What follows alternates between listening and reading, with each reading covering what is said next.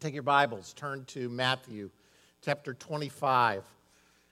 Matthew chapter 25, if you're new to Fullness, welcome. We're so glad that you're here, glad that you're worshiping with us. We're doing a series called Prepare. Every year we start the new year with 21 days of fasting and prayer and fasting, which concludes this Wednesday with a time of celebration and testimony. So if you're part of Fullness and you've been engaged in this time of prayer and fasting, we want to encourage you to come Wednesday night at 6:30 here in the sanctuary. We're going to worship. We're going to share testimonies. We're going to have communion together to break our fast symbolically with the body and blood of Jesus as we pray for one another and celebrate and hear from one another. If God has spoken to you something specific during this time that's for our body, we would encourage you to bring it that night. Any prophetic word, anything that God has given you about us, then bring it Wednesday night and let's share it with one another. We are doing a series talking about preparing for what God has. The model that the world puts in front of us, and I've said this over the last couple of weeks, and I've said it before in years past, the model that the world puts in front of us is to predict the future and then plan to meet your prediction, to kind of project what your future might be, and then make plans, set goals, hit your goals at a certain time frame to meet your prediction. Now, I'm all for setting goals, planning, working, that sort of thing. You'll see that this morning. But one of the aspects of this system that is flawed is if your prediction is wrong, then all your plans and goal setting is wrong as well, right? And the future is in many ways unknown. We can see it change in an instant. We can see things come at us that we could never have predicted, and as a result, everything about our predictions are now off. One of the things in our lifetime that we are still, I think most of us young enough to remember, is 9/11. Everything changed on that day. Everything changed as far as predictions of financial markets and different things that were going on. It was altered in an instant that no one could predict. All the plans up until that point got radically altered. Instead, we believe God is calling us to prepare, to get ready, and then when He moves, for us to participate with Him. And so this series is on preparation. We've talked about this in the weeks past, how it's like the analogy I've used in the past is that of a surfer who goes out to meet a wave. They get their board, they wax their board, they prepare, they paddle out to meet the wave, but then they just have to wait for the wave to come in. But when the wave comes, then they hop up on their board and they ride. We are in this tension, really, in the Christian life of working to prepare, but at the same time waiting on the Lord to move when He moves. Look what it says in the book of Isaiah. This is one of those famous prophetic passages where the prophet is saying, oh, that God, you would rend the heavens. Rend means to tear open, to tear open the heavens and come down. That the mountains would tremble before you as when fire sets twigs ablaze and causes water to boil. Come down to make your name known to your enemies and cause the nations to quake before you. For when you did awesome things that we did not expect, you came down and the mountains trembled before you. Since ancient times, no one has heard, no ear has perceived, no eye has seen any God besides you, who acts on behalf of those who what? Who wait on Him, who wait for Him.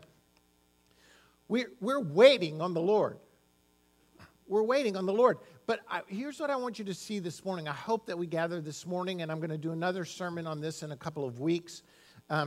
This waiting is not laziness or doing nothing. We get in this dynamic tension where we at times feel like, I don't do anything, it's all God. And so when God moves, then I'll see Him move and then I'll jump in. And we, on the other extreme, we think we do everything to make God move. We work really hard, and God's not going to move until everything is perfect, until I've got my life in order, and then everything is lined up within me. Oh, by the way, when is that going to happen? Never, because you won't ever be perfect. But at the same time, there's this tension that we live in where we're saying, I'm preparing. I'm doing what I noted. I'm spiritual disciplines. I'm with the people of God. I'm trying to hear from God. I'm praying. But at the same time, an acknowledgement that I'm waiting on him. I can't force his hand. I can't make him do anything. God is God. But I'm going to join in when he moves. Over the past weeks, we've looked at this passage from Ephesians, which starts out by saying this. This is why it is said, wake up, O sleeper, rise from the dead, and Christ will shine on you. First week, we looked at, hey, it's time to wake up. It's time for us to wake up. We're being called to the alarm. Then he goes on and says, be very careful then how you live. Not as unwise, but as wise, making the most of every opportunity because the days are evil. Walk. He's saying, be careful then how you live, how you walk with the Lord. Redeem the time. Make the most of every opportunity. Therefore, do not be foolish, but understand what the Lord's will is. We need to hear from God. We need to understand what the Lord's will is. We need to gain wisdom. And then he goes on and says, do not get drunk on wine, which leads to debauchery. Instead, be filled with the Spirit. Be filled with, wake up, walk with the Lord, understand, redeem the time. Try and gather what the Lord's wisdom is through his word and through his people and through his Spirit, and be filled with the Spirit. These are steps of preparation. Steps of preparation. Today, I want to talk about what does it mean to be truly prepared. What does it mean to be truly prepared? And I'm going to look at what I consider one of those really tough parables, one of those really challenging parables that Jesus gives in the book of Matthew. It's called the parable of the 10 virgins. I know the term virgin has a whole different connotation in so many different ways in our society. It's really, you could call it the parable of the 10 bridesmaids, if you want. The bridesmaids. And let me give you the background, give you the parable, look at it, and then we're going to talk about what does it mean to be truly prepared. I want to go ahead and line up the next couple of weeks for you. Next week, my brother is going to be here to preach. My brother Brian, who's a pastor in South Florida, so please don't miss that. Excellent man of God, communicator, even if he is my brother. You can tell him he's like the second best preacher in our family, but that's all right. I used to say he was like the third or fourth best preacher when my mom and dad were alive. Actually, my mom was the best preacher in our family. And she preached often at our house, not in a public pulpit, but she could preach it. Anyway, he'll be here next week, so please be here for that. And then I'm going to do one more sermon on preparing from the end of Mark, and then we're going to talk about participating with God. We're doing a whole series called Practicing His Power. Practicing His Power, based on a book by Sam Storms. We're going to look at it on Wednesday night. We're going to look at it on Sunday morning, talking about walking in the gifts and power of the Holy Spirit. We are a church that believes all the gifts of the Spirit are still here for today. What does that mean? How do we encourage one another? How do we walk in that as a people? How do we participate with the purposes of God? So those are the days and weeks that are coming up. Today, though, I'm going to look at this parable of the 10 bridesmaids, the 10 virgins. And it's coming in a series of parables in Matthew 25 where Jesus is talking about really his return. He's talking about what does it look like when he comes back. And by the way, the return of Christ I'm going to say this as strongly as I can, is not an optional truth. It is not one of these things where you can say, well, Jesus, he was crucified, he was buried, he rose again, he went to heaven, and the whole coming back thing, do Do you know that it's one of the primary themes of the New Testament is the return of Christ? I was doing some research on it this week. It's mentioned there are 260 chapters in the New Testament. 206, I didn't count them all. I looked this up just to let you know. Christ's return is mentioned 318 times in 260 chapters. One verse out of every 25 verses in the New Testament mentions the return of Jesus. It is not mentioned in only 3 books of the New Testament, the book of Galatians and the books of 2nd and 3rd John. I mean, it is a critical truth that we receive that Christ is coming back. Now, I don't want you to fall in the ditch on the other side, or all you ever focus on is the return of Christ. The whole eschatological perspective can become mind-numbing because there's certain mystery to it that Jesus didn't unfold for us, other than he is coming back. The truth that he's trying to tell his followers before he even ever leaves. I mean, can you imagine getting these parables before? He's still right there. And now he's talking about coming back. And he hasn't even, crucifixion, resurrection, ascension, none of that's happened. And he's talking about, as you're a disciple, you've got to be like, I have no clue what we're talking about here. But we do now because we've got a different perspective. But the perspective that Jesus gives in this parable is one of being prepared, being ready for his return. And he starts the parable off by saying, at that time, the kingdom of heaven will be like 10 virgins who took their lamps and went out to meet the bridegroom. 5 of them were foolish and 5 were wise. And then he goes on and tells the parable, which we're going to read verse by verse, but just to summarize it, in that day, the groom was more important in the process of the wedding than the bride. You know, today, everything centers on the bride. Everything is about the bride, right? I mean, trust me, I've done enough weddings. Everything is about the bride. But in the Hebrew mindset in these days, it was really about the bridegroom. So they would arrange the wedding, and then the groom would, it depends on the tradition, but the groom would go away to negotiate with the parents a dowry for the bride, and there'd be a thing that take place, and it became a time of waiting. The wedding was happening. There's some negotiating taking place. And then whenever it all got settled and more of a surprise party, then the groom would show back up. And when he showed back up, then the wedding would take place. So you've got these 10 bridesmaids. They've all got their mauve dresses. That was supposed to be funny. You know, those I've seen some of the most hideous bridesmaids' dresses in my existence, and you can imagine. I'm not even going to go there. So they're all ready. They're bridesmaids. They're ready, but they got their lamps because he might show up in the middle of the night. 5 of them have taken enough oil with their lamp that if it's delayed, they're ready. And 5 are foolish. They didn't. Sure enough, about midnight sometime, the bridegroom starts coming. They hear the call.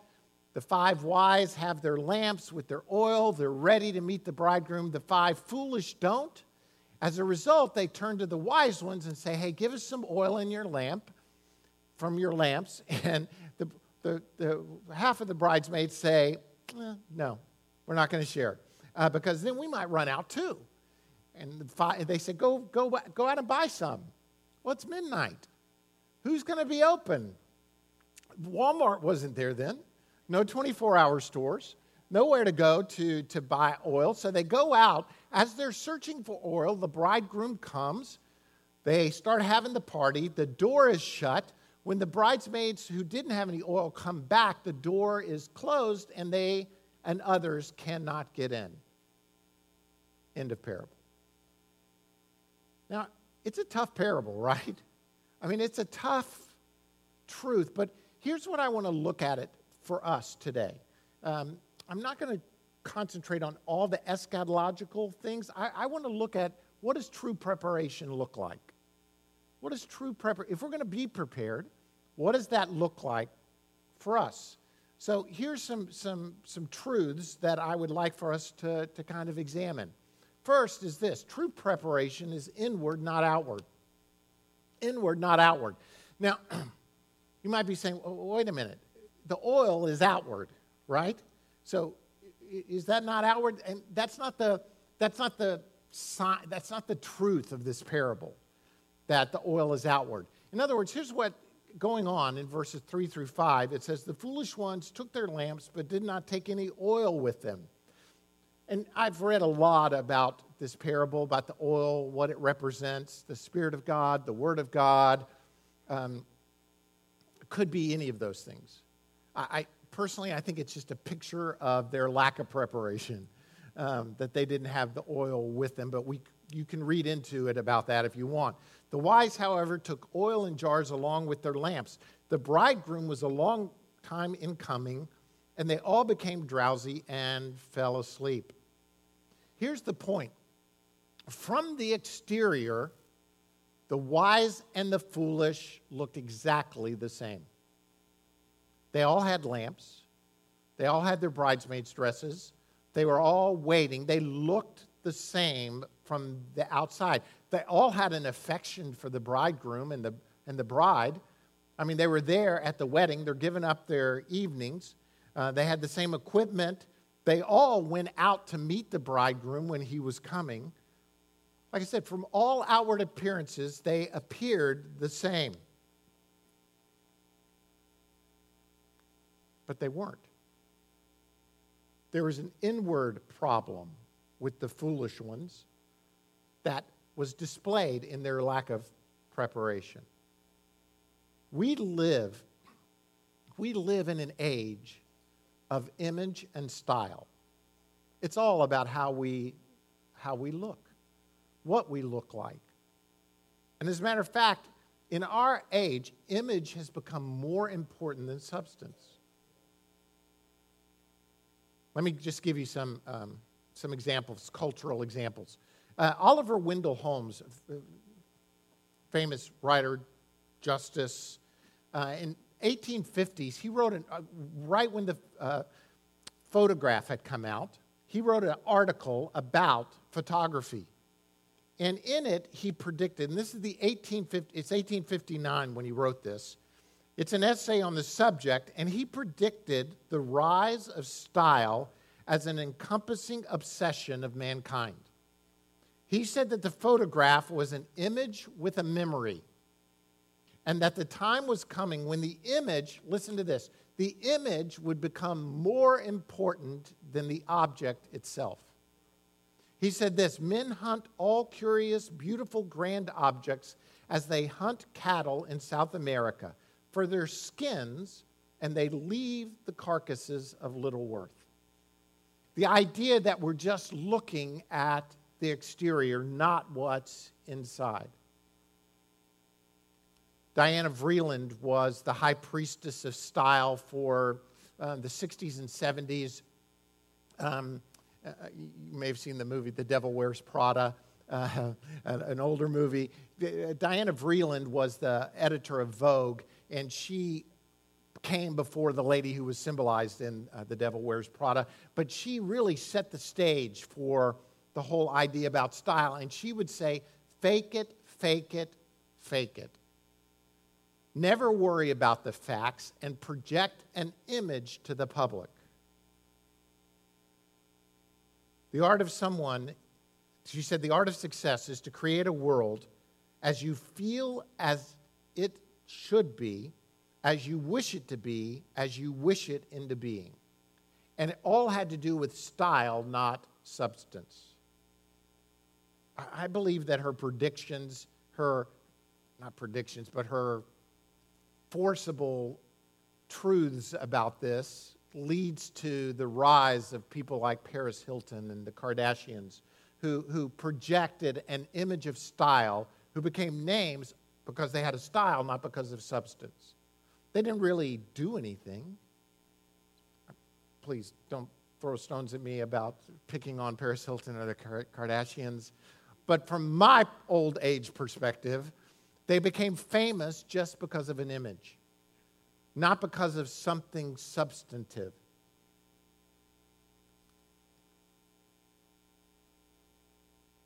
In the 21st century, the damage has been done. Numerous surveys confirm that only 8% of an American audience pays attention to the content of a speech. 42% pay attention to the speaker's appearance, and 50% to how the speaker speaks. We are the products of style over substance. It continues to gain weight. And here's my question to us. Am I consciously or unconsciously equating a Christian lifestyle with a relationship with Jesus? Let me say that again. Am I subconsciously or unconsciously or even consciously equating what I would call a Christian lifestyle with a relationship with Jesus? And there is a vast difference. If you wonder why young American adults are turning away from the church in droves, it is because what they've experienced is a people with a lifestyle or misunderstanding that to look Christian is to be Christian. I'm not getting a lot of amens here, but the point being that to be a follower of Jesus Christ is to have a relationship with Jesus. It is not about going to church. It's not about giving to the church. It's not about dressing in a certain way. It's not about our hair. It's not about our makeup or lack of makeup. Or it's not about jewelry or not jewelry. Those are externals that people confuse with the Christian faith. And inward preparation is not the same as outward appearance. The bridesmaids give evidence of this.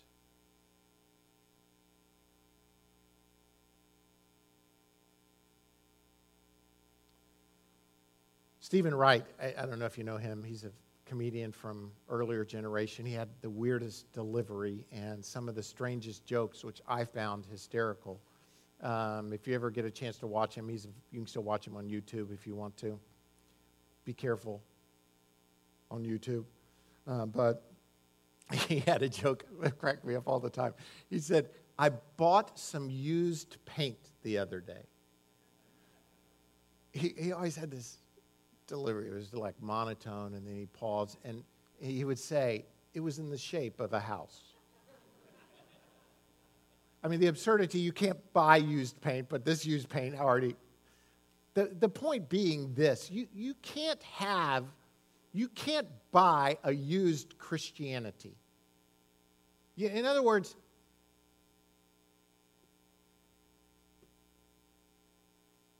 it has to be your own. It has to come from a true faith with Jesus Christ. Revelation 2 says, then all the churches will know that I am he who searches hearts and minds, and I will repay each of you according to your deeds. So you may be saying, wait a minute, but the deeds are external. But Jesus is saying, look, it's not the external. I'm going to pay you because I'm searching your heart and mind, and I can see the deeds that go with a heart and mind that is. In other words, I don't know if I'm saying this very well. I hope you catch it, that to be truly prepared starts with an inward preparation that does carry on to the external. But if you start with the external, thinking you're going to change the internal, you're going to be all messed up. It's by the power of the Spirit that indwells us. It's about inward character, not image. If I were to go through today and to say to everyone here, hey, how are you doing? How are you doing? Most of us would say, I'm doing fine. I'm doing really well. Or, the Christian talk is we want to appear like we're doing something, so we'll probably say, well, I'm doing great, but I'm really busy, but I'm doing well. There's some researchers by the name of Lichter and Rothman who have written several books, and other independent research agencies. And I know you can make statistics, say whatever you want, but in a congregation this size, even this size, if we are typical in our church and American responses, then 3 out of 10 of you are unhappy in your marriage and have thought about divorce in the last week. 40% of you have cried tears within the last week. And I mean legitimate, like mourning before the Lord, are just hurt. 7% of the population are, and that would mean in a group this size, 14 to 20 of us, are so depressed that they're not sure how they're going to make it through the next week. And of those, 3 of us in the congregation this size have thought about suicide in the last week.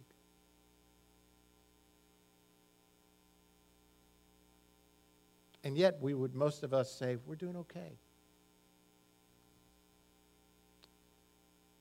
Of the men present, there are at least 10 men who have given serious thought to having an illicit affair in the last week in a congregation this size. Now, I'm not saying there are 10, but I'm just saying if stats hold true, in a people this size,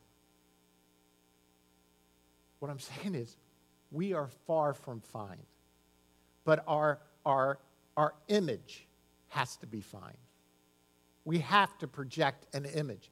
Is it no wonder that the church in many places is going down in flames? Because all we are projecting is an image without any substance. We are a used paint house if we don't start focusing on what really matters. That true preparation is inward, not outward. How are we going to know if we're really prepared? Here's the problem. True preparation is really revealed in crisis. It's revealed in crisis. Matthew 25:6 says, "At midnight the cry rang out, 'Here's the bridegroom, come and meet him.'" Here's the bridegroom. It was a crisis. Now, the word crisis in the Greek, it comes from the word crisis. It's funny. It's where we get the word crisis. It just spells with a K. K-R-I-S-I-S, crisis. And it means judgment.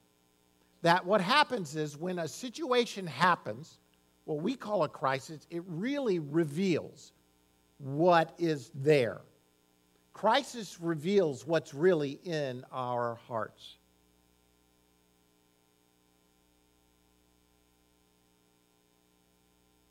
Is it just a Christian lifestyle? When my mom passed away, she was really the first one that I was a family member. We live in an age many times where we are insulated from death at the same level as other places in the world. If you wonder that, just go read Nate and Cheryl's blog from yesterday. If you don't get their blog, you can find it on Facebook, I think, or some other place. But anyway, I was sitting there with my mom, and she's in the process of dying. She's in hospice care, and I didn't want her to be alone, so I stayed with her through the night. And this thing happened to me where, as I'm sitting by her bedside, I started thinking, I pray that all that I've preached and all that I believed is really true. I mean, the crisis of the moment stirred up within me this thing that said, I really pray that all I've said and all I've espoused over all these years is really true. Because what happens in those crisis moments is things get shown in you. Now, just to say, I believe it's true. But it's thoughts like that in crisis moments that will come to you, that will happen, that God will, I think, stir up within you. It'll reveal what you're made of.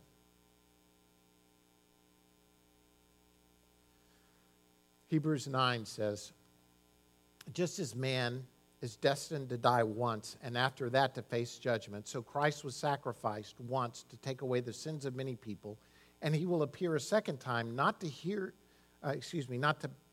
bear sin, but to bring salvation to those who are waiting for him. We're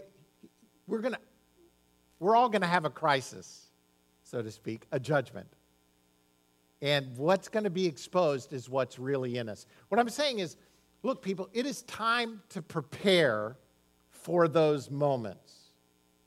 Because what's really in you will be revealed at that moment. And so many of us are just cruising through saying, I don't need to be prepared. I'll just, I don't know what we think is going to happen in that moment or those moments, but we need to be ready. Because crisis moments will occur in your life. And you need to be prepared for them now. I also believe this. God is going to move. The bridegroom, the Spirit of God is going to move. And when he moves, it's too late to start prepping then. We need to be getting prepared now to participate with him when that moment occurs. Third point is this. True preparation cannot be transferred from one person to another. True preparation cannot be transferred from one person to another. Matthew 25, 7 through 9 says, then all the virgins woke up. They fell asleep. They get the word, bridegroom's coming. You get it. They're yelling out, but they had fallen asleep. The foolish one said to the wise, give us some of your oil. Our lamps are going out. No, they replied, there may not be enough for both of us and you. Instead, go to those who sell oil and buy some for yourselves. Here's part of the point. I think God is saying to us, we may get prepared in community, but individually, we have to be ready, each one of us. It can't be transferred from one person to another. My daughters are both in college now. My youngest two are both in college, and they go to Mississippi College. And at Mississippi College, they don't have sororities. They have a thing called tribes. But there are sororities that aren't quite as sororitized or whatever. They're a Christian version of a sorority.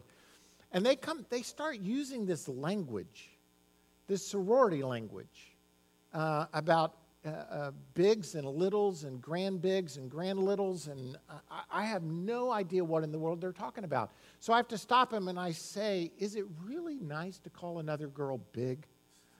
She's my big. I mean, really, is her size really that important to? And they correct, no, Dad, what that means is she is a year older and I'm her something. I don't know. I'm related to her. And then there's my grand big, which is her big. And I'm like, well, grand big sounds worse than even big. To me, I don't know. But they use all this sorority language, this lingo, that only the initiated really know. Here's the point I'm trying to bring up is this. God has no grandchildren, only children. I mean, if you think as a parent, I'm in the faith, and so I'll just pass down the faith to my kids. Do you know, faith is not transferred like that. Faith has to become the faith of their own. Right? I mean, have we not seen that so many times where we think, oh, if I just take my child to church, if I just do one or two things, then they're gonna catch it. Now, listen, I do believe the Bible, as I'm going to point out, says in the Psalm, look, do everything you can to put your kids in a position where they can hear from the Lord, but ultimately they have to hear from the Lord. Faith cannot be transferred. Preparation cannot be transferred from one person to another. I believe that the greatest calling in my life was not to become a pastor. It was not to the ministry. The greatest calling of my life was to fatherhood. The responsibility God gave me of my children. And I've wished 100 times I could go back 30 years. I was arrogant before I had children. And then I had children and I was humbled. I used to judge parents by the way they raised their kids. by what they did with their children until I had children. And then I realized, oh my Lord, please help me. There's no formula here to this. And then I had a second child, and he was so different than the first child. Just when I thought I was rolling, okay, I'm getting this. I know how to deal with this first one. He gave me a second one who was like, I love the boy, but he was crazy. I mean, it was just like, I still at times wonder, how do I navigate here? And then he gave me a third one that was radically different than the other two. And then he gave me girls, and God help us all. But the call of my life, I love you, and I want to be a good pastor, but the call of my life, I'm not going to sacrifice my family on the altar of ministry. Because I believe that the call of my life was to raise my children in the fear and admonition of the Lord. And would my life have been a success if I had a great church and my children, none of them followed the Lord, or even one of them didn't follow him? But the point being this, there was no guarantee, still not, I've learned, that their faith has to become their own. And so I pray for my kids daily. I pray for your children. We did this on Friday at prayer time. We prayed for children that have been a part of fullness that we sense are not walking with the Lord at the present time. We called out names before the Lord to bring them back or bring them to faith in God, because this truth, it can't be transferred. The oil, he's saying, can't be given from one person to another. You have to be prepared. We have to be prepared. There's certain things that happen that I don't understand. Like, every Sunday I come in here, and there's water on my thing. I have no idea where this comes from. I don't know who puts the water here, but I'm very grateful that the water's here. But I didn't have anything to do with it. It just showed up. And you know what? One Sunday a couple weeks ago, it wasn't there. And I was kind of ticked off that it wasn't there. But I didn't know who to blame. I didn't know who to say, where's my magic water that just comes every single Sunday out of nowhere? We're like that as people. We start to expect things. I go to the movies occasionally. I go to the movies. I hope that's okay with some of you. And if not, I don't care. I go to the movies, and my movie theater has been renovated, and now it's all recliners, heated recliners. It's unbelievable. And in one of the theaters, the seats actually rumble when the movie rumbles. So you're sitting in it, it's heated, you're reclining. Ooh, wow, there's an explosion, it rumbled. And I went and saw a movie with Jared and Caleb recently, and we're leaving the theater, and they are griping about the buttons on the recliner. They're griping because they make no sense. And Caleb is saying, Caleb is saying, you know what? In one engineering class, I could have fixed these buttons where they make sense. Because you don't know which button to push to recline or lean back or come down. The buttons make no sense to them. And I said, you guys are a piece of work. We just sat in recliners that rumbled and heated, and all you can do is gripe about the stinking buttons. You couldn't enjoy the movie because you're so worried about that. Is that not human nature? That we expect things, or we think things, or suddenly it becomes the norm to us to have seats that recline and rumble. Here's my point. You start to expect that faith is going to just be kind of caught, like the flu. But faith, to me, it is about a relationship with God through Jesus, and it takes nurturing. It takes time individually. And the thing that you model for your children, please listen to me, the thing that you model for your children is not rules, regulations, even forcing them to go to church. What you model for your children is an authentic faith of your own. And when they see that and the difference it makes in your life, it will lead them to a place, I believe, where God can begin to speak with them. Now listen, I'm all for going to church, right?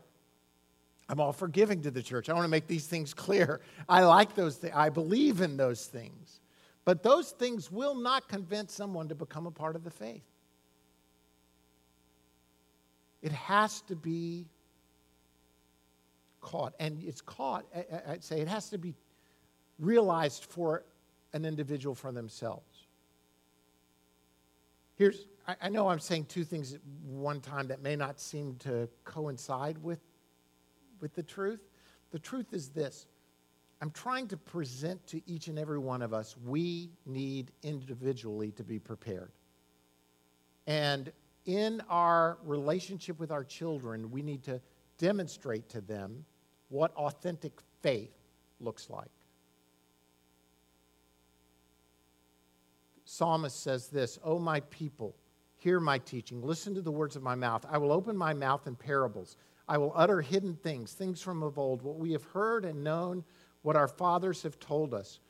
We will not hide them from the next from their children. We will tell the next generation the praiseworthy deeds of the Lord, his power and the wonders he has done.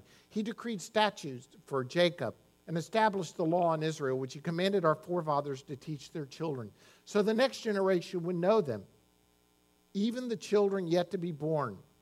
And they in turn would tell their children. Then they would put their trust in God and would not forget his deeds, but would keep his commands." Anybody saying, well, wait a minute, Pastor Bart, isn't all of that stuff just stuff you told us doesn't work? Like teaching them doing this? Listen, I think what the psalmist is saying is not a legalistic form of a relationship with God, but in teaching who God is and what he's done and continually demonstrating it to our children, they will in turn be led into a faith of their own. If the Israelites demonstrate anything, it's that you can't force a people into following God by doing commands. Right? It's why the prophets came. Hey, it's not about the sacrifice. It's about the heart of the one bringing the sacrifice. God is calling us as a people to be prepared, to stand in worship with hearts that are ready to worship him.